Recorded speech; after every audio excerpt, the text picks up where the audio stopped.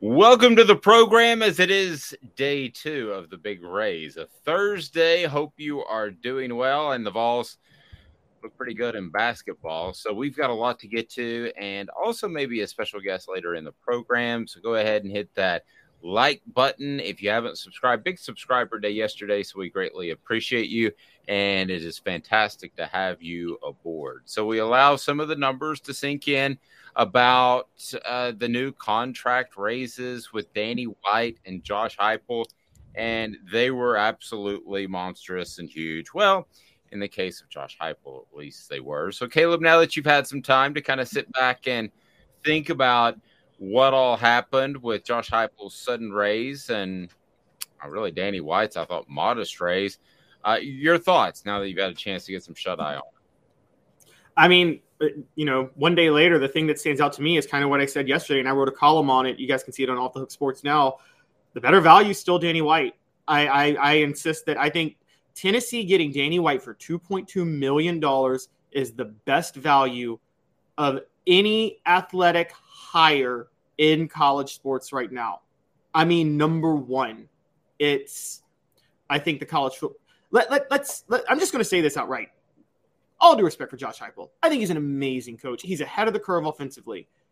Given Danny White's track record, if Josh Heupel were to leave Tennessee tomorrow, Danny White is somebody I would trust to hire another coach to where Tennessee wouldn't lose a step. He's that good of a hirer. And when you have that good of a hirer, the athletic director becomes more valuable than the head coach. So, I mean, don't get me wrong. I think Josh Heupel is worth every penny of that $9 million. I think Danny White might be worth $10 million. Honestly. So getting him at $2.2 million, I get it. The athletic director market sets that. And we're going to talk later in the program about some administrations that are insanely incompetent, but can still be successful because of the talent in their areas. Tennessee's not that type of school. You need a good athletic director to help your football program succeed. And Tennessee has that. But I will say Josh Heupel is still worth every penny he's getting too. Yeah, somebody got paid twice in the SEC, so we'll get to that. But further digging, and you can read this on offthehooksports.com, is Josh Heupel's buyout on his end, not what he gets. I know Tennessee fans are used to what the coach gets if he gets fired because it was buyout university there for a long time. And this is on the flip end. So if Josh Heupel up and decided to leave, this is where Tennessee would be in terms of the contractual setup if he left. If the Dallas Cowboys fired Mike McCarthy tomorrow and called him, and you wrote a column about the NFL is probably the greatest suitor that Tennessee would ever have to worry about, and I agree with that. But if you go back and you look at the contract, and I read through it, and it was a lot of fun, sarcasm, but it actually is with the new addendum. He would have to pay $8 million before December the 15th this year if he left. That tells you how dedicated to the program he is. Now, the hiring cycle is already done, so let's take that $8 million out of the equation. Let's make it $6 million, which it would be headed into the 2024 season. If he decided to go elsewhere, if Oklahoma had a changeover, if with the administration and they wanted their former star quarterback to come back, or the NFL came calling. But Caleb, that's still $6 million. And again, we're dealing with monopoly money, but $6 million is enough to give any NFL team or program pause to think, is this fiscally responsible? And then it goes down to $4 million, and it goes to 3-2-1. But I would say there would be a contract extension way before that. So those numbers will probably never come in play. But what they are right now is if Josh Heupel wanted to walk away, say he won a national title for Tennessee, and his stock is sky high, and he wanted to walk away next January the 15th, just pick a date, he would have to pay, or the university or the NFL team would have to pay $6 million for him to accept that job. I have never, frankly, and this is not hyperbole for those listening, and please hit the like button so we can bring some more people in on this, because this is the big news. If you want to listen to the should he got 4, 5, 6 million? Should he have got more or less, whatever? I mean, we can talk about that all day long and where he stacks up, and we will.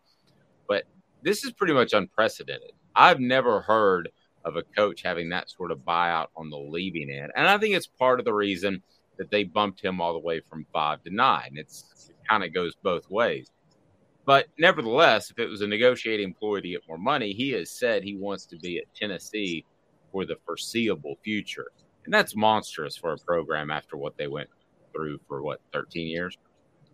Oh, it's huge. And it also kind of, I think Heupel has, unfortunately for other programs, put many other college football programs on notice to a certain degree, which is that they're going to look at the situation Tennessee was in 2 years ago. They're going to look at what's happened the last 2 years, and they're going to start saying, maybe that whole 3 years to rebuild a program isn't a thing anymore. Maybe 3 years for a coach isn't an excuse. Maybe they're all going to start trying to rebuild in 2 years. Now, there's some unique things. Every situation is unique to Tennessee. But, Dave, as long as you've been covering college football, have you ever seen a coach work out who wasn't very successful by his second year? Who wasn't very successful? Yeah, by his second full season. His second full season on the job hadn't at least already had a top 10 finish or something like that. Man, that's tough. If you had a total rebuild by his second season, I would be curious to look and see what Dabo Swinney did in his second season since he took over. Didn't he take over midway through the season? Yeah, I wasn't. Yeah, he took over 2008. That's a good point. Dabo Swinney. But that's the only one I can think of. I mean, most coaches do have some success. I mean, if you look back at Nick Saban, what were they? I believe they were 7-5 his first season, and he kicked some players off because of drug issues and because of discipline issues, and he had to make some moves. But they were very competitive in the second season under Nick Saban. Kirby Smart, I'm sure, was competitive. I don't remember his second season off the top of my head. That was the year they played for the national title, so they were competitive. They were pretty competitive, yeah. So, I mean, I think Kirby Smart was undervalued early in his career because he was still getting beat by Nick Saban early on. But obviously, we've seen that it takes time to climb Mount Saban, and he's been able to do that. So, no, I guess most people do have success by the second season. This is pretty elite success. I mean, this is right up there with Kirby Smart. You bring up a great point. This is a team that was vying for a 4-team playoff, not a 12-team playoff, a 4-team playoff. And that's the excuse the coaches will use in the coming years. Like, year 2, I got in the playoff. Well, that just means you're a top 12 team. So, no, you bring up a great point. Knocking on the door in season number 2, I think that's highly unusual. Yeah. And so I think it's starting to create a new, I think not just knocking on the door, but, knocking on the door at a program that was in complete shambles when Heupel took over. When Kirby Smart took over Georgia, we know this. Mark Richt, I know there were some issues there, but Mark Richt always recruited well. He, it wasn't like Kirby Smart walked into an empty cupboard when he took over Georgia. Georgia has consistently been top 5, top 10 recruiting, I'd say, since Mark Richt got there. Tennessee had one top 10 class in 4 years when Heupel took over, and half the roster had transferred out. They were facing probation and NCAA investigations. And by year 2, at one point, he's got them number 1 in the college football playoff rankings. So with that regard, I think that I think that you look at all of that and you say, you're right. Probably the high buyout came with the high salary, but Tennessee hasn't had a coach that Tennessee fans hoped Derek Doolittle would work out. They hoped Jeremy Pruitt would work out. They hoped Butch Jones would work out. I'd say they were probably of the 3 the most confident in Butch Jones just because of his early recruiting classes. But you didn't really know. They didn't really have any evidence. But you go to Josh Heupel after year 2, I don't really think there's a hope with Josh Heupel anymore. I think there's Tennessee fans and the administration knows this is going to work out, and so they don't want to lose him. And the other point is, you're right, you bring up monopoly money with the NFL and the $6 million buyout. Well, if Josh Heupel's getting hired to the NFL, it's not because of his winning at Tennessee. It's because of his offense. The same reason Cliff Kingsbury got hired, or the same reason Matt Rhule got hired. He's getting hired because somebody wants to try that offensive scheme. Well, there's a few other coaches now in college football that are running that offensive scheme. Alex Golesh at South Florida is obviously the head coach there. He's obviously going to install that scheme. You've got at Old Dominion, their new coaching staff came from Fordham. They studied Heupel's scheme for 5 years, for 1 year, 3 years ago, during the pandemic. That's a Division I job now. Lincoln Riley runs a similar offense at USC. There are other coaches you could snag that you won't have to pay $6 million for to try that offense in the NFL. Well, at some point, you would think it's all cyclical. The defense is going to catch up to the offense in this regard. And I believe that's going to happen. But the thing that separates Josh Heupel, in my opinion, is his ability to take that a step further. So whatever it becomes, if they change the rules so that the wishbone is once again the most prolific offense, I think Josh Heupel could adapt to that. I don't think he's a one-trick pony. And I think his willingness to adapt and his intelligence to be able to adapt is what makes him really stand out in the eyes of the NFL and the eyes of college football and any schools that might want to come after him. It is funny, and I want to get into this a little bit later. Some of the coaches that make as much or more right in the ballpark of what Josh Heupel makes. Mel Tucker, $9.5 million. We mentioned Mark Stoops, $8.75 million. Lane Kiffin, $9 million. So we're going to break down some of those a little bit later in the program. So be sure and stay tuned and hit the like button so we can bring more people in. Now, Smoky Mountain Red brought up a good point. Not elite success, but James Franklin at Vanderbilt was impressive in year 2. He was 9-4. Well, that's fair, but Vanderbilt, by the same token, basically has 5 gimmies on their schedule, or at least 4 in their non-conference schedule. They don't play anybody. So I think James Franklin is a good coach. I don't think he's a great coach. I don't think he's an elite coach. Now, I want to get to Danny White. First, I want to remind you the Big Orange Phillies in North Knoxville is the place to go for fantastic food, a family environment. It's a lot of fun. They've got darts, billiards, and they have cornhole as well. All the TVs, all the games on. Watch the NFL games this weekend and beyond. You'll love it. Big Orange Chili's on Maynardville Pike, close to Maynardville, and also close to Halls and Powell and North Knoxville. So I'm going to go a little bit maybe against the grain, or at least against what you said earlier. Travis says you have 4 games. Tennessee has 4 gimmies too. That's true. I want to go, but also the SEC East was down when James Franklin was doing that. But nevertheless, let's not get caught up on Vanderbilt. We've got better things to talk about on Thursday. I'm going to go against the grain a little bit because I said in the mid-2000s that Tennessee could recruit a top 10 class, top 15 class with almost any coach. And you and I could put together a top 25 class.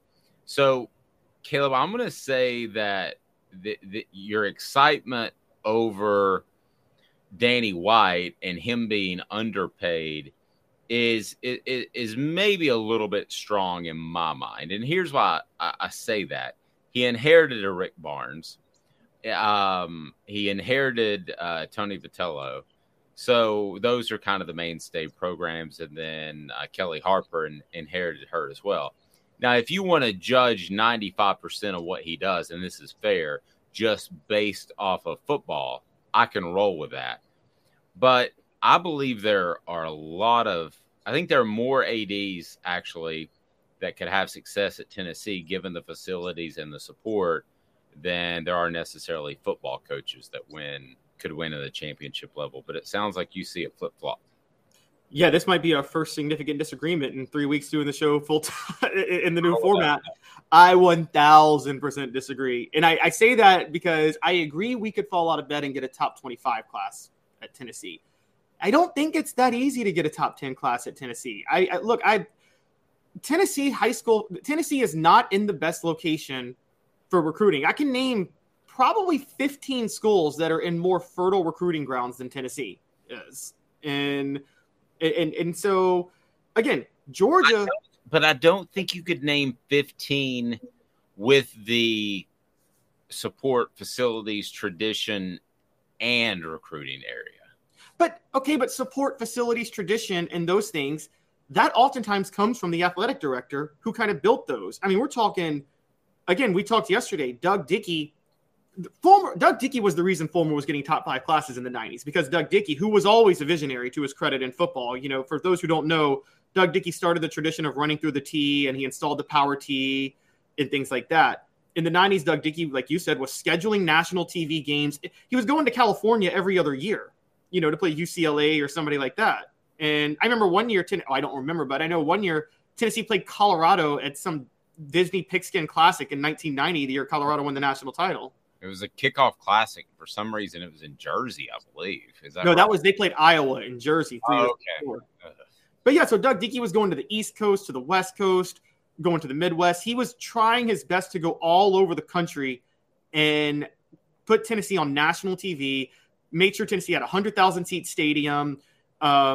Facility started to get ahead of the curve. That's why Tennessee recruited well.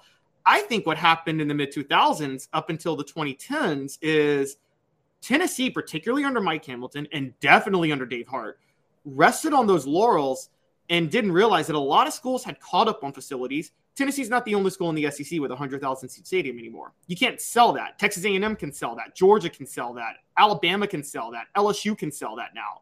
And so you lose that edge. With SEC TV contracts, recruiting budgets all inflate because, as you know, Dave, once the SEC signed that CBS deal in, I guess, 96, and the money gets dispersed evenly, a lot of other schools were able to put more money into some of these things and catch up with Tennessee on what they were doing. I think what you needed was an athletic director who was going to say, okay, how can we get further ahead of the curve? Smoky Mountain Red just said, I think Tennessee can recruit itself. Dooley had a 14th ranked class. Smoky Mountain Red, you make my point. You can get a top 25 class at Tennessee. You can't necessarily anybody get a top 10 class. And then I would be curious in your thoughts on Danny White. If you're that high on him, good morning, Chuck. If you're that high on him, what separates him from the pack? Because he's top 8 nationally. He's top in the SEC as far as pay, $2.2 million. So they're paying him elite money. So it basically, correct me if I'm wrong, if you've got a third you want to add in there, it comes down to one of two things. It's hiring Josh Heupel, right? Or it's raising money. So you think he's elite in one or both of those categories? Hiring a football coach and raising money, correct? Yes, I think he's elite in both of those categories. I think he's elite at hiring, period, if you look at his track record, but he's definitely elite at raising money. He showed that at UCF and Buffalo. And then there's two more things. Let's not forget this. Danny White, not Josh Heupel, had to navigate these two things. Danny White has had to navigate the NCAA investigation the last 2 years. He took over when they were in the midst of it. And more importantly than that, Danny White navigated NIL. And this is what I talk about getting ahead of the curve. I said 5 years ago, I think Tennessee's best way to get elite again is to get out ahead of the curve and just become the Yankees or the Red Sox and just get out in front of paying players.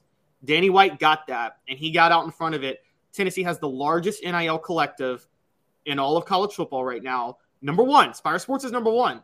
And it's actually, from what I've read, there's the 2 through 5 is not really close to Tennessee at number one. More importantly, it's competent. As we know, Florida was top 5, but Florida can't pay players what they're promising. So I think Danny White, I think that's all Danny White. And I said this yesterday at Off the Hook Sports.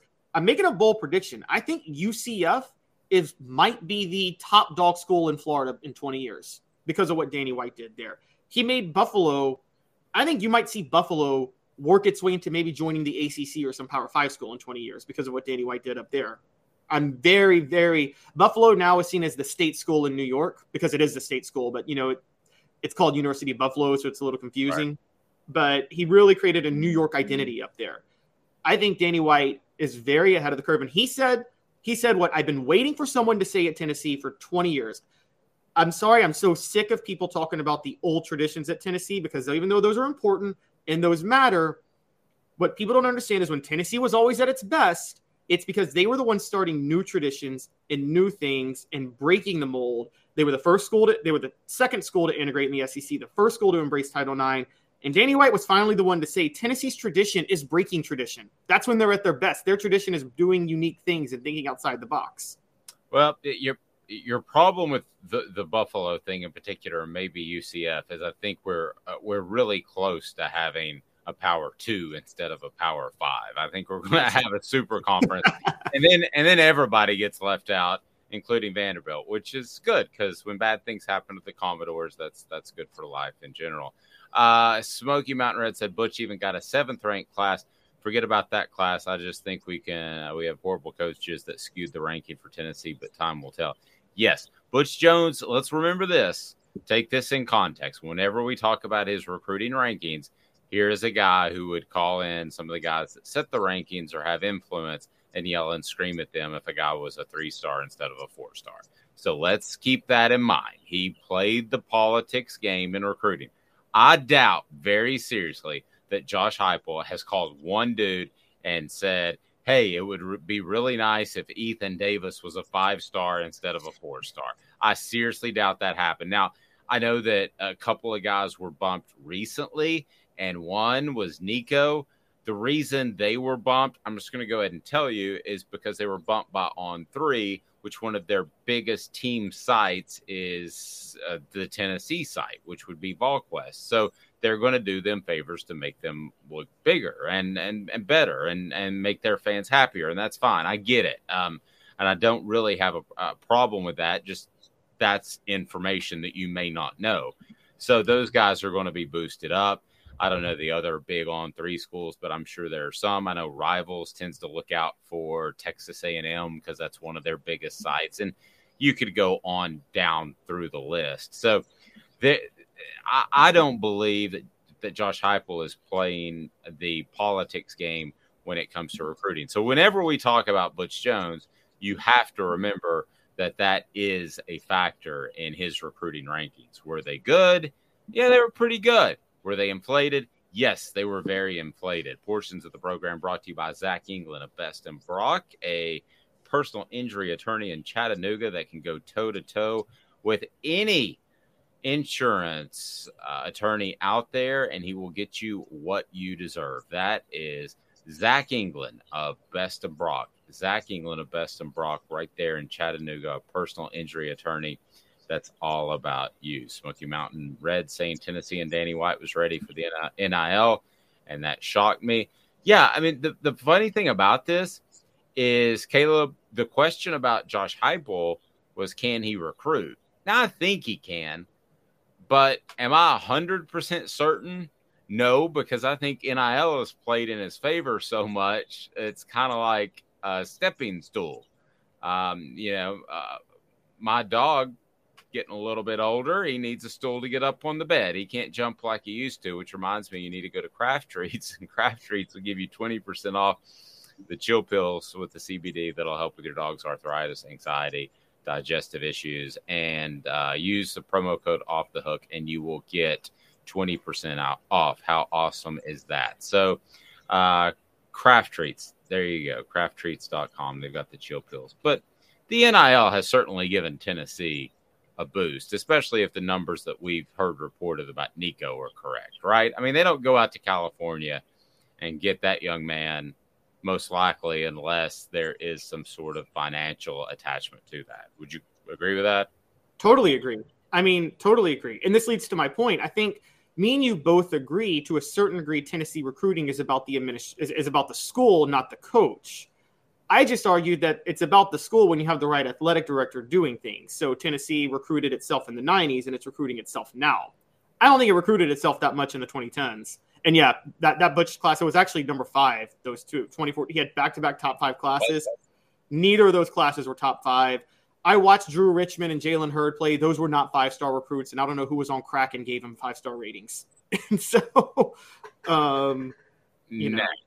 well, I can promise you that he was very influential in pushing the guys that do the recruiting rankings one way. So, again, click that like button, and we greatly appreciate that. It brings more people into the channel. We love your comments, and that helps bring more people in as well.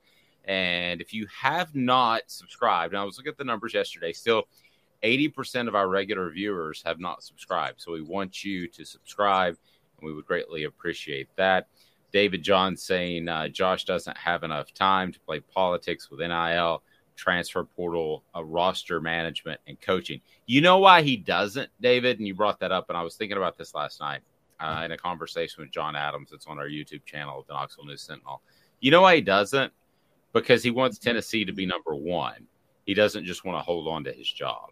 I will never forget the time that Butch Jones told a good friend of mine who was a reporter, still is a reporter at Tennessee, and they were standing on the sidelines, and he visited with Butch Jones before the Alabama game when Butch was on the Alabama staff as an analyst. And Butch Jones said to him, because Tennessee was down again, and Butch Jones said to him, yeah, winning 9 games seems pretty good right now. No. Winning 9 games is fine. Winning 9 games is not great. It's not time to hold some sort of parade down Gay Street. That's not 9 wins is not that. That's not the program that Tennessee is. So to your point, David, if your goal is to keep your job and your goal is that's your goal at the end of the day, to keep your job and be Tennessee's coach for 15 or 20 years, like Butch Jones was, well, then you do have time to manipulate the recruiting rankings because that's your goal. If your goal is to win a championship, like I believe it is Josh Heupel's, you don't have time to do that. Does that make sense, Caleb? Yeah, no, that makes perfect sense. And you're right. I feel like Butch Jones was under I kind of wondered about this at the time, and you probably know more about this than I do, but it seemed like the more the pressure got on him, the more he cracked. And I mean, the more he wilted. Because you're right, he seemed like he never felt like he was ready for that type of big time job, honestly. And he probably would have been better had he got an Arkansas State job. I don't know.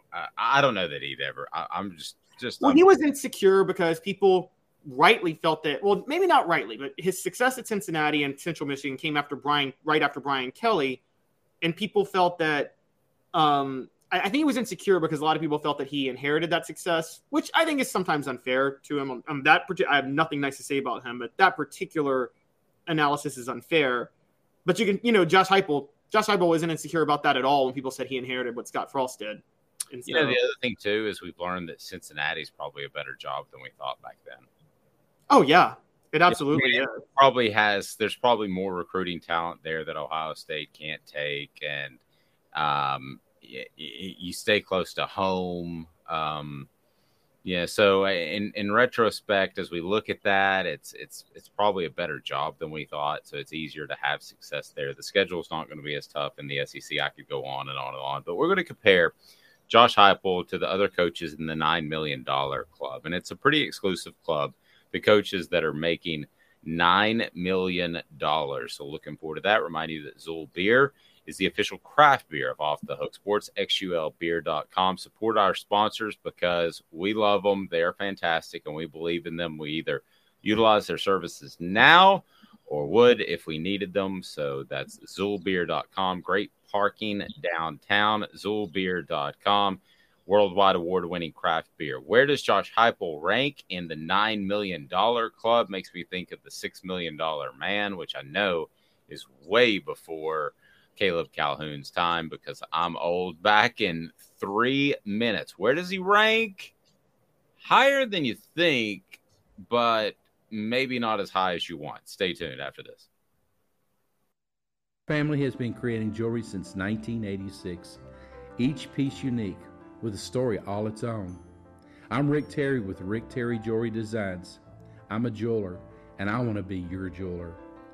We're grateful that you chose us to be Knoxville's best jeweler. My family and staff look forward to serving you. So please come see us. Kingston Pike and Campbell Station Road in the heart of Farragut and downtown on Gay Street, right next to the Tennessee Theater. Inflation has risen to the highest level in over 40 years, according to the April 2022 U.S. Inflation Calculator. Will your investments provide you the income you need in retirement? Are you losing purchasing power of your savings due to inflation? Simply stated, if the cost of goods and services are 8% higher and you're only earning 4% in your investments, that money buys you less of what you need. Right now is the time to act. Call Guardian Investment Advisors today. Hey folks, Gary Viles here. I want to personally invite you to North Knoxville's newest sports bar and restaurant. It's Big Orange Phillies, located in Black Oak Center.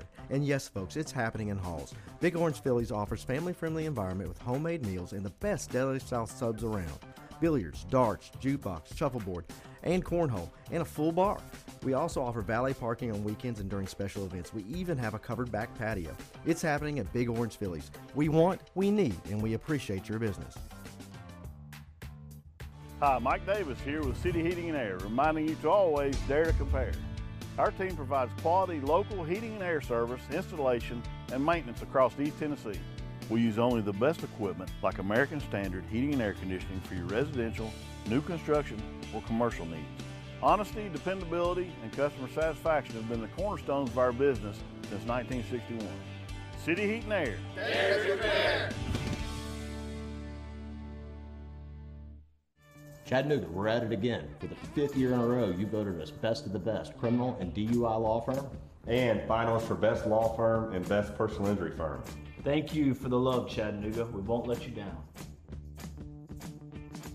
Do you want to own the more that owns every job? Then get to Vassey Lawn and Garden in Cleveland and get you a Toro. I'm David Vassey, here to talk to you about Toro. With a Toro Zero Turn, you'll get more out of every minute and you'll reach the finish line faster. At Vassey's, we like to say, no matter if you're mowing 3 acres a week or 11 lawns a day, homeowners and business owners alike find confidence in equipment they can trust from top to bottom. Vassey Lawn and Garden, Highway 60 North in Cleveland. Man alive, it's worth the drive. Got cataracts? We can fix that. Never miss another moment. With a little help from Doctors Campbell, Cunningham, Taylor, and Hahn at ccteyes.com.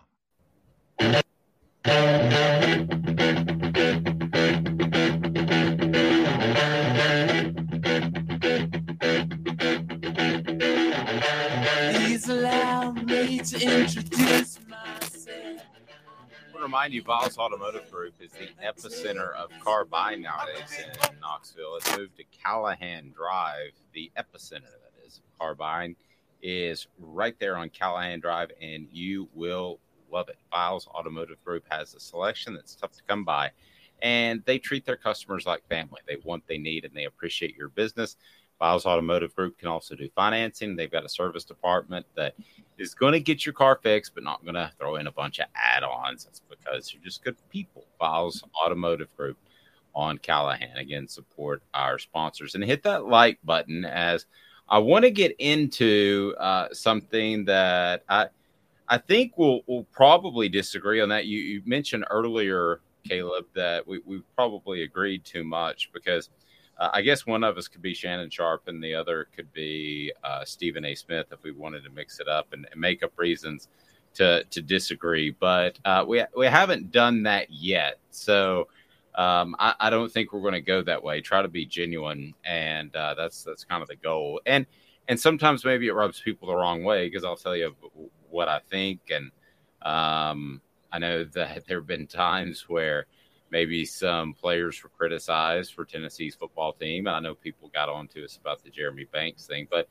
I do know that if you tune in to this show, that you're not going to get orange-colored glasses, and you're not going to get somebody with some sort of axe to grind. So that's kind of our mantra as we provide genuine opinions. And so we look at Josh Heupel's contract, and I wanted to play a little game. But first, Tennessee is in the run. I was told by somebody within Tennessee's program there's a good chance they don't sign one person on National Signing Day, which sounds like complete craziness, does it not?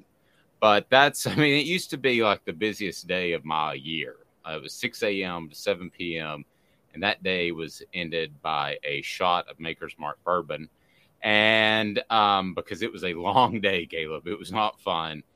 But Tennessee might not sign one guy on National Signing Day, the second one.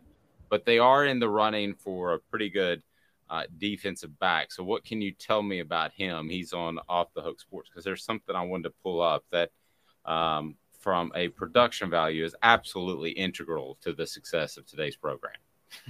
I may be over speaking just a little bit. Well, so it's Davison Igbanason. He is an Ole Miss transfer, and he's looking at a lot of places. By the way, everybody go to offthehooksports.com. Check out Caleb Jairu's article on it. Caleb Jairu is just an amazing recruiting transfer writer for us. We love him a lot. But Davison Igbanas, sorry, I can't even pronounce his last name a lot of times. Igbinosun, excuse me. I apologize. I think that's very good. I had you do it instead of me. Oh, okay. Well played, Dave. He has entered the transfer portal. He was a freshman All-American cornerback, which is a big deal. So this guy's elite. You wonder why he's entering the transfer portal. It's because Ole Miss is changing defensive coordinators. They just hired Pete Golding from Alabama. And from my understanding, it sounds like this particular cornerback had committed to the previous Ole Miss defensive coordinator. So I think that is probably the reason that he's looking at the transfer portal. And I got to be honest, I think part of it has to do with, the fact that Pete Golding, I don't think was that good at Alabama last year. I'm just going to be honest. And if he was good, I don't think he'd be leaving Alabama to take a lesser job, if that makes sense. So no, I completely agree. I don't think either of their coordinators are very good. Yeah, no, I'm with you. And Marcus Crum Jr., who it sounds like he had committed to, was the co-defensive coordinator last year, and he's now gone on to SMU, also taking a lesser job. So now Ole Miss is still in the running to get him to come back, but he is looking, and he said it was based on the coaching changes. Tennessee was in the running when he was being recruited. I think there's a – look, they just got BYU transfer Gabe Jeudy-Lally, but I will tell you right now, if this guy commits, he'll start a cornerback in a second. I mean, this would almost be – it wouldn't because Josh Heupel's not as incompetent or ridiculous or just insane as Ed Orgeron, but it would almost be a Schaefer situation where it's like, yeah, I don't care what happens. He's starting the minute he steps on campus. And somebody on our message board, too, said if he plays for Lane, just go ahead and take him so you can bench him. That's pretty funny. Smoky Mountain Red said, I do think with the current setup and Josh Danny, Inspired Tennessee should stay in the top 10 recruiting rankings easily. I agree. I think that's the bottom of the barrel is being 10. And I think you're going to see that they're going to start to creep up there to the top 5. Levi said, does a Heupel's scheme give a recruit with NFL aspirations reason for concern? I've wondered that aloud, and I've talked to people about that. I think probably to some extent it does, and probably is going to be the same with quarterbacks. Now, at the end of the day, Tommy Frazier was hurt by the system he ran, but would he turn down those national championships and the success they had at Nebraska? No. So I don't think it really affects Tennessee, and I think there are enough receivers to go around, and I think they utilize them so well in the scheme. I don't think they're ever going to have a situation where they don't have receivers. But yeah, I would start to look at that. Are you running professional route trees? Absolutely not. You're running a read based off of a safety. And David's saying crazy to think $6 million used to be an astronomical number. I remember Lee Majors, especially Lindsey Wagner. Absolutely. Here's something for you, David. Did you know that? Do you know who Lee Majors is, Caleb Calhoun? Wasn't he in the $6 Million Man? Yes. Did you know he was named after Johnny Majors? I did not know that. That is a true story. John, he liked, I think he's from Kentucky, and he liked Tennessee football, and so he needed a stage name. Google this if you need to, but he needed a stage name because his other name was Goofy. His other name was Harvey Lee, and after the Kennedy assassination, you probably don't want those two names together. Oh, good point. So he liked Johnny Majors and Tennessee football, so he picked Majors. A lot of people don't know that. Lindsey Wagner, I have zero idea where her name came from.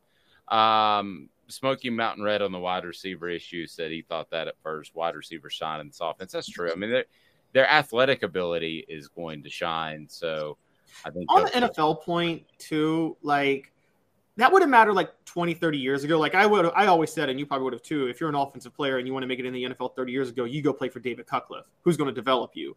Mm-hmm. I think nowadays NFL systems are a little bit more focused on what players can do and not what they're deficient in. And so I think they're less conventional than they were 30 years ago. So I think there's more room. John said, how close are we from a full pool limit of scholarship players? I don't know the 85 number and where they are at that. It's typically 25 and 85 are the numbers that you look at. 25 in a class, 85 overall scholarship players on a roster. So, right now they have, 25. Does that sound right? 25 players. I mean, it's so difficult nowadays to keep track of it. As far as the enrollees, they have 19. They have 6 guys that have signed their letter of intent. And their class has 25, and then they have, I guess, 5-6 transfer portal players, but they lost players to the portal. So 8 transfer players according to GoVols 24/7. So it's really tough to put that number on it, to be honest with you, because the way guys go in and out. I know that was a number I used to keep track of closely. And Travis saying, did Lee Majors fly Airwolf by any chance? Well, he was supposed to. There was going to be a prequel to Airwolf or a sequel, I guess it would be. All right, so the last point. Sorry, yes. NIL money renders the number of scholarships somewhat irrelevant if you're a school like Tennessee. There are some players that probably can take the NIL money to cover their scholarships. I'm just saying. Would they be allowed to do that, though, in all sincerity? Surely not. A walk-on that it would be a walk-on, but take some NIL money to cover the scholarship because they've reached the limit. You don't think that's going to happen? Question: is there a hard cutoff date that stops the transfer from playing next season? Not really. Who was the running back they took like 2 weeks before the season? Lynn J. Dixon, and then he left like 2 weeks or like. Yeah. So I mean, he was in practice, ready to roll. So I mean, there's not really a hard number. So here's what I want to do. It's a brand new game that I came up with. It's called Better Never or Prove It. So here's what we're going to do. We're going to look at the coaches in the $9 million club. And it's beginning to be a not so exclusive club, but it's still pretty exclusive to this point. By my number, I've got 10. I've got 10 in the $9 million club. So here's the way this is going to work. Josh Heupel, at the end of the day, at the end of his career, when he hangs up the headset and he puts the clipboard down, I want to ask you: will he be? Can he be better as far as his resume than the particular coach I'm going to throw at you, or never, or prove it? So it's better, never, or prove it. Does that make sense? Yep, makes perfect sense. Okay, I wasn't sure. Sometimes I come up with these things and I don't feel really sure that they make sense. So we're pulling this out of the hat because YouTube won't let me play The Price is Right, which is the greatest show in the history of man, next to Airwolf and the $6 Million Man. But here we go with a little game show music. Let's see what we get out of this, because we are going to play Better, Never, or Prove It. I like this. What do you think? Let's go. I love it. Very game showy. Okay. Better, never, or prove it. Dabo Sweeney makes $11.5 million. Is Josh Heupel better, never, or prove it? I'm going to go prove it. I mean, I don't see, like, if you win 2 national championships, you're already there. I'm not going to judge him on the number of SEC championships versus Dabo's ACC championships. I think winning 5 ACC titles counts as 1 SEC title. So I'll go prove it. I'm going to go prove it as well. And I think there's a decent chance he will. Nick Saban, never, better, or prove it? Never. 7 national championships. That's like once in a 50-year type of coach. So I would go never there as well. Kirby Smart, better, never, or prove it? I'm going to say prove it, but I'm close to the never. But to be fair, this is based on results, and I just think it's so much easier to win at Georgia than it is at Tennessee. But I'm going to say prove it. So I'm going to go never, just the start he's off to.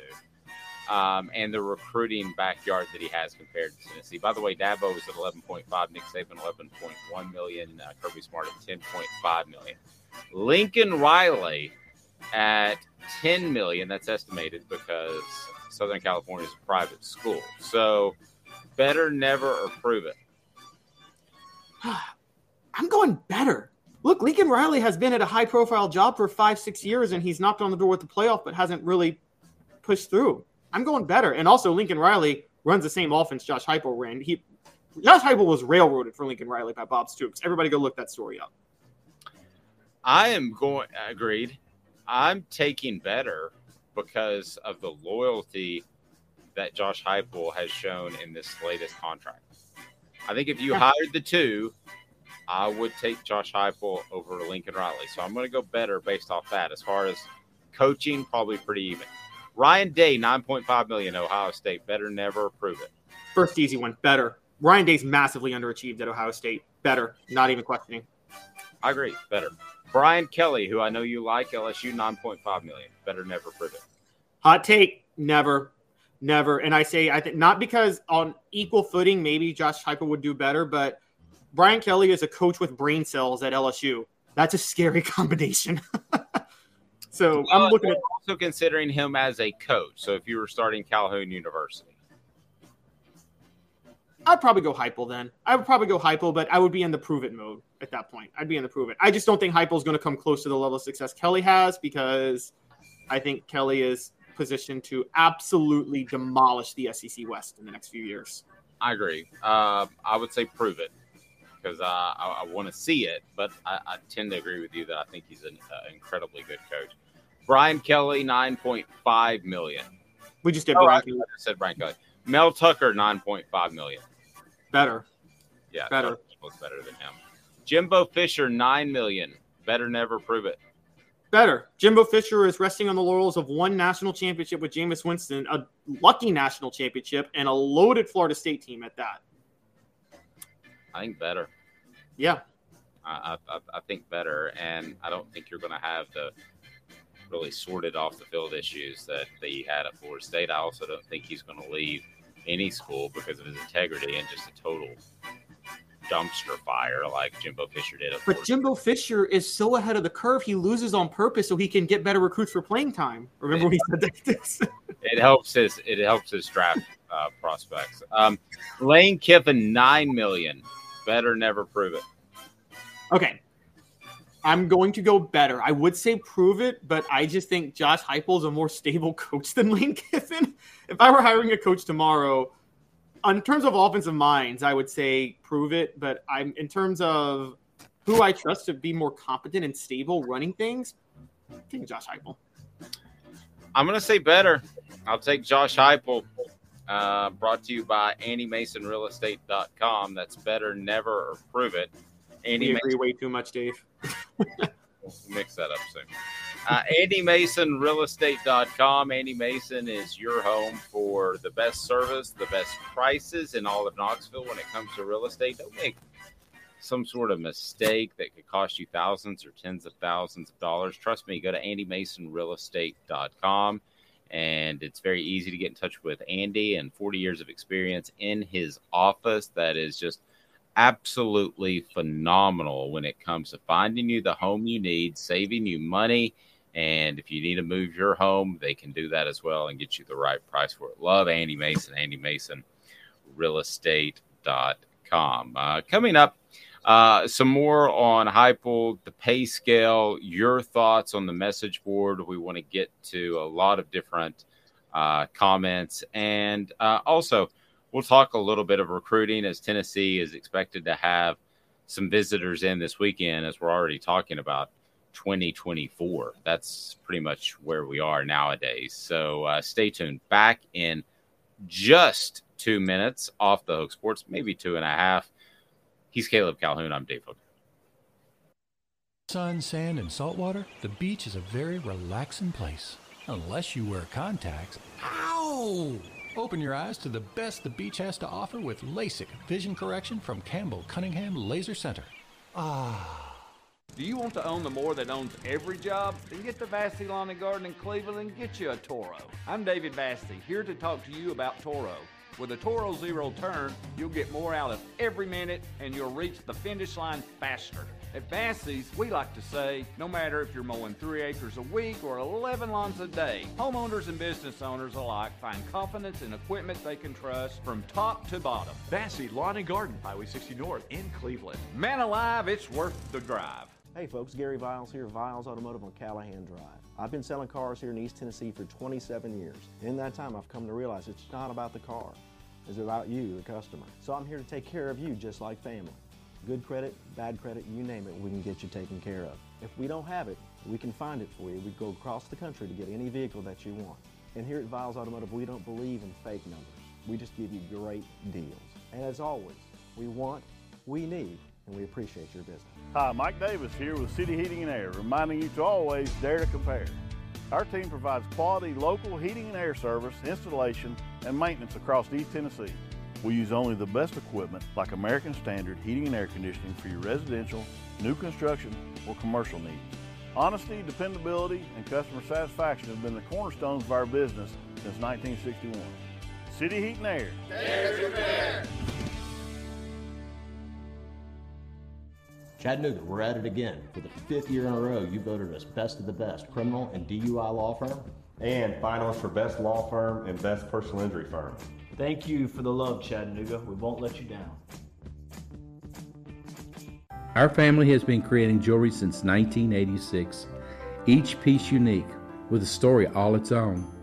I'm Rick Terry with Rick Terry Jewelry Designs. I'm a jeweler, and I want to be your jeweler. We're grateful that you chose us to be Knoxville's best jeweler. My family and staff look forward to serving you. So please come see us. Kingston Pike and Campbell Station Road in the heart of Farragut, and downtown on Gay Street, right next to the Tennessee Theater.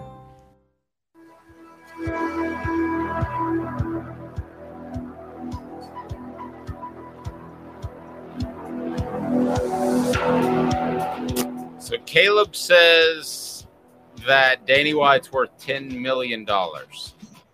Danny White just texted me and said, "Thank you, Caleb." Is he really? No, he's very glad to hear that. By the way, Caleb Calhoun, soon to take a part-time job with Jimmy Sexton's agency. Guys, I am not running. If anybody wants to read my track record, I'm not running cover for Tennessee ADs. I was hard on John Curry before the Greg Schiano hire. I said right when John Curry was hired, you can look it up at my old blog, All for Tennessee. I said he's an awful hire for the Vols. So I don't carry the water cooler for athletic directors at Tennessee. I promise you that. No, I don't think that, or it wouldn't be on. So David said, way too much time left in Heupel's career to establish his ceiling. No, but that's what makes it fun. At this point, if I put it at 1.5 national titles, would you take the over? Or if I just put it at half national title, will he eventually win a national championship? Yeah, I take the over on that easily. The only way he wouldn't is if he left early for an NFL job, and I don't think he'd leave for an NFL job given his buyout until after he won a national title. So, to me, the big bugaboo is Kirby Smart. Do you have the next Saban in your division? I mean, you do, but you can still. I mean, let's put it this way, Caleb. If Kirby Smart said, "I want to take the Dolphins job and do what Saban couldn't do tomorrow," then I would say over under Josh Heupel 1.5. I would take the over on national titles. Okay, so my thing with Kirby Smart is that we keep talking about this with Nick Saban. Nick Saban didn't win it every year. Nick Saban's only won back-to-back titles once, meaning there's avenues for other people to come through. And for the record, I mean, outside of that 2014 to 2016 era where he won 3 straight SEC titles, it's not like he had a complete monopoly on the SEC. As a matter of fact, take national titles out of it, I'd say Spurrier dominated the SEC more in the 90s than Nick Saban dominated the SEC during his run. Man, I don't know. You've got the Ole Miss back-to-back losses. You've got Georgia has caught him. I guess if you want to compare the two, that Saban's a little more extended maybe, and Spurrier was just red hot for, just right at a decade? I mean, he won 6 national titles in 12 years. I mean, there were 4 straight in 95. Yeah, and 95-96, he didn't lose an SEC game. And guys, Tennessee fans are going to hate me on this. He should have won 7 SEC titles. Florida had a better record in the SEC than Tennessee in 1990. It's just they were on probation this year. So Spurrier basically won 7 SEC titles in 12 years at Tennessee. So one in the last 4 years, because you're right, as we've talked, actually one in the last 5, only one over the last 5. But that 1990 to 1996 run, I mean, 4 straight SEC titles at one point, back-to-back undefeated seasons in the SEC. And mainly all because of his scheming, because as me and you talked about, it wasn't like he was out recruiting the best talent every day. He didn't really care to do that. How much different is his legacy if they are able to beat Tennessee, and they were, a 14.5-point favorite in Gainesville? 18.5. 18.5. If they beat Tennessee in that 2001 game, and he goes on to, they would have won the SEC title game against LSU. I mean, they wouldn't have overlooked them. Tennessee just wasn't, for some reason, prepared to handle that sort of success, was handing out roses at Tom Bike Track. But, and he goes and plays Miami, let's say potentially even wins that. How much does his legacy change with 2 national titles? I think it hits another level altogether. Yeah, I think it does too. Largely because a lot of people don't know this about Spurrier, but if the BCS existed from the time he took over at Florida, he wouldn't have any national titles. The only reason Spurrier has a national title is because Arizona State, who was undefeated in 96, was forced into the Rose Bowl because of the Rose Bowl contract, and they lost to Ohio State, which is why Florida was allowed the rematch with Florida State in the 96 national title game, in the 97 Sugar Bowl.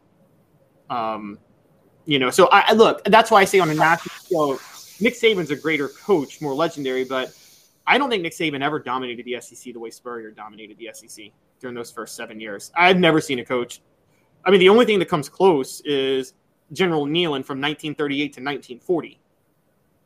Well, I thought also he elevated the level of play. I mean, Tennessee obviously elevated the level of play internally.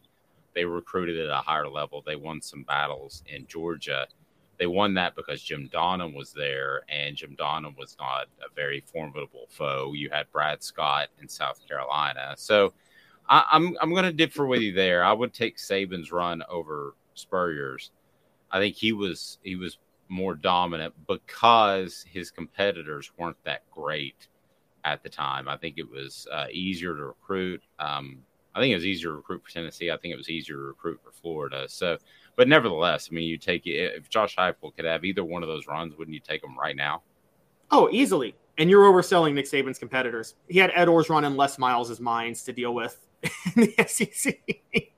Wes, and he had Butch Jones's mind to deal with. And so, I mean, that's fair. I mean, the SEC West, it was. I wonder if coaches turned those jobs down because Nick Saban was there, or it's just he got lucky like Tennessee did with a Donnan and a Scott and guys like that. Well, with the LSU thing, and I know we want to talk about this, LSU is just really dumb with how they run their program. So they just make the dumbest hires. They're incompetent at everything they do. They're just lucky that they're in a place that's loaded with football talent. Speaking of, they overpaid Brian Kelly, which I've never heard of. Sorry, this is such a good story. I want you to share that. Brought to you by Campbell Cunningham Taylor and Hahn Local Vision Care and Correction right there in Knoxville. And it's just phenomenal. Campbell Cunningham Taylor and Hahn, and they care about you, and they can do LASIK surgery. They can do also cataract surgery, but just, year-to-year eye care. They do that as well. Campbell Cunningham Taylor and Hahn. So tell me about LSU just decides to throw $1 million, an extra mil, Brian Kelly's way. So this comes from the Greater Baton Rouge Business Report. There was some missed paperwork discovered by the Louisiana Legislative Auditor's Office. The school accidentally gave Brian Kelly over $1 million across May and June of last year because of a clerical error. Already has a 10-year, $95 million contract and they gave him an extra $1 million over a month. Apparently he was paid twice across the months of May and June before the discrepancy was noticed. and apparently they reached some sort of agreement after that. But yes, Brian Kelly was overpaid by a little bit, and I just can't get over how hilarious this story is. We talked about Florida earlier in the week. There are some really incompetent administrations in the SEC, Dave. And I'm like, are these the top two? Are these the two most incompetent run administrations in the SEC at this point? LSU, the decision to hire Ed Orgeron, and I know they won a championship out of it, was very questionable. But it sounds weird to say that when they won a national title. They've done a lot of things that are questionable. The fact that they were just basically non-existent for the 80s and a good bit of the 90s with all that talent is befuddling. How you could just fall off the map for 2 decades blows my mind. I'll never get that, the same way I'll never get that Florida wasn't relevant in the 80s. I just don't understand how you can't be with all that talent around you. So, I'll defend LSU a little bit. They've got a great baseball program. Will Wade was a terrible hire, but I've been told by people in the know in college basketball that LSU doesn't support its men's basketball program, and so that you basically have to cheat to have success there. So maybe that goes to your point. You basically are standing on third in terms of football and said you just hit a triple, because there is so much talent there, whether or not you got walked around the bases or not. So, it's hard for me to figure out why LSU isn't one of the most dominant programs in the history of football. So I guess that speaks to your point. They should be right up there with the Notre Dames, the Alabamas, the Southern Californias, if you want to go back a little bit further, the Miamis, if you want to stay more recent in the 2000s and 80s and 90s. The fact that they're not considered one of the elite football programs and kind of in that second tier is really, really bizarre to me. Yeah, and we see how incompetently run they are just for evidence of it. One of their former athletic directors was the president of the NCAA, or commissioner of the NCAA, whatever you want to say, Mark Emmert. And Mark Emmert is the reason the NCAA was caught flat-footed with NIL money, because they refused to get out ahead of it because they were trying to hold on to something that they knew was not going to hold up in court. And, that's where the NCAA is now. Just for the record, just so people know, we talk about like things like in basketball, there's the NCAA tournament. That's a tournament sanctioned by the NCAA.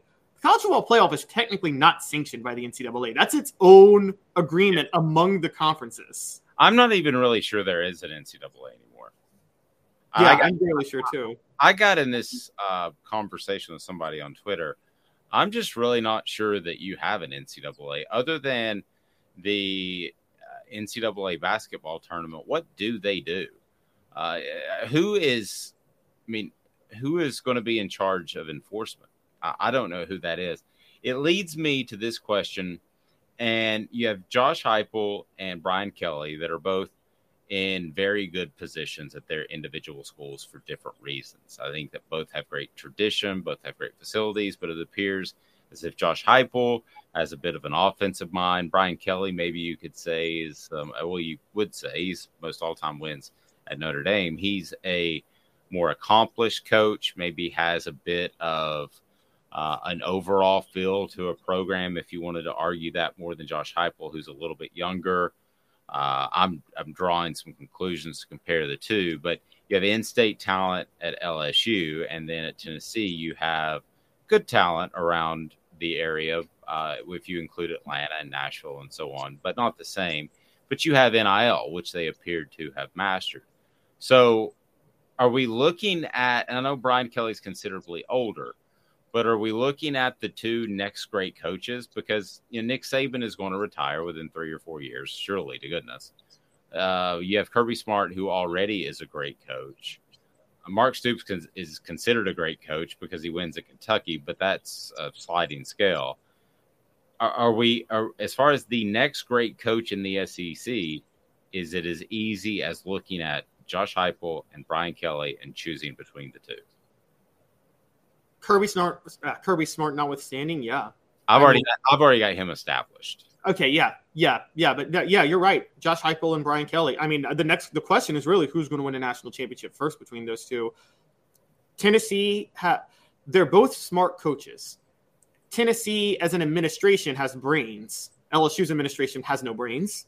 But Brian Kelly has brains. And what we've seen at LSU is, again, you need a combination of one brain cell between like everybody involved in running the football program to win a national title there. You need a little bit more intelligence at Tennessee, and Tennessee has more intelligence. So I think Josh Heupel and Brian Kelly are probably on equal footing in terms of offensive minds. Brian Kelly runs it's technically considered a spread, but, there's pro elements to it, and he adapts. He's very good at adapting to his schemes, which you can adapt to your system. You can adapt to your personnel when you can get great personnel, and he can get great personnel at LSU. So I think, look, I've been on this for a while. I loved what LSU did when they threw him all that money. I thought it was a brilliant move. I don't care what anybody says. Notre Dame fans got mad at me. LSU's a better job than Notre Dame by 1,000%. If you ask it is so much easier to win at LSU than Notre Dame. And I think Brian Kelly made the right move going to LSU. And I think he's going to win big there. I think with Josh Heupel, I think it's more he's got a creative offensive mind, so he's going to win big because of that. But he's also going to win big because he's got very good administrative support that I think is going to make Tennessee competitive with programs like LSU and Georgia that are in more fertile recruiting grounds where, as I said with LSU, you could put me as athletic director of that program tomorrow with no AD experience, and I can make that a national championship program in a heartbeat. Travis says, which coach do you value more? One that can rebuild and compete, which would be Brian Kelly, or the coach that has to have talent, which would be Lincoln Riley? I disagree with that take on Lincoln Riley, but yeah, I mean, I think he's a good X's and O's coach anyway. I think they're both very good coaches. If I had to choose between the two and I had a 5-year span, now it's different because of age if I'm talking 10, 15 years, but I would take Brian Kelly over Lincoln Riley. I probably would too. I don't think it's a lock either way. Yeah. I'm not the highest on Brian Kelly's character. I'm going to be honest. I will say that. Like, I think, he seems a little fake to me sometimes. I've seen him throw assistants under the bus, but I mean, as a football mind, look, he's not Hugh Freeze-low character. He's not that. And as a football mind, I think that Brian Kelly is going to dominate the West. Again, LSU should have been dominating the West, like you said, for 45, 50 years. And it's just incessant incompetence that they haven't been able to do that. And so I don't know. I think with Brian Kelly, they can do that, quite honestly. Portions of the program brought to you by Vassy Lawn and Garden, Man Alive. It's worth the drive. Industrial, commercial, and residential mowers, especially if you're restocking your fleet at a business, or hey, let's say that you're starting your own landscaping company. They've got those industrial and commercial mowers that they just don't have anywhere else. And thanks to their buying power, they're able to save you money. So give them a shout at Vassy Lawn and Garden. Man Alive, it's worth the drive. Vassy.com. Sam saying, I see Auburn and LSU's resurgent driving Nick's retirement. I don't, Sam. I think it's going to hamper his ability to win at the level he's been at, but I don't see anything chasing Nick Saban away. And even though there were rumors last summer that he was going to retire after the 2022 season, I'm of the mindset that this guy's going to coach until he just can't walk anymore. Yeah, I don't think Nick Saban knows what else he'd want to do, quite honestly. And so, yeah, I think that Nick Saban is going to – I don't think he's going to fall off from relevance. And by the way, yeah, I see Auburn getting good again, but I don't see them surpassing Alabama with Nick Saban, only because I think that Saban can still get good offensive coaches, just got a good offensive coordinator in Greg Roman from Baltimore recently, and he can still load up on talent, and Hugh Freeze may have the creative mind, but Gus Malzahn had a creative mind and, beat Saban a few times, but never got over the hump with Nick Saban. So I just and I'm with Smoky Mountain Red on that. The Auburn-Freeze marriage working. I think it'll work for a little while, but I think Hugh Freeze is going to do something again to get him in trouble. I just think he's a brazen, classless, horrible human being, and that's going to catch up with him. We'll see. City Heating and Air Conditioning, cityheatandair.com, and they can take care of your HVAC unit. And they're not going to say you need another one just so they can put a little bit more coin in their pocket, because integrity matters. They've been there for 50 years. City Heating and Air is in North Knoxville, but serves the entire Knoxville region. cityheatandair.com. We appreciate them. He's Caleb Calhoun. I'm Dave Hooker. This has been a presentation of Off the Hook Sports.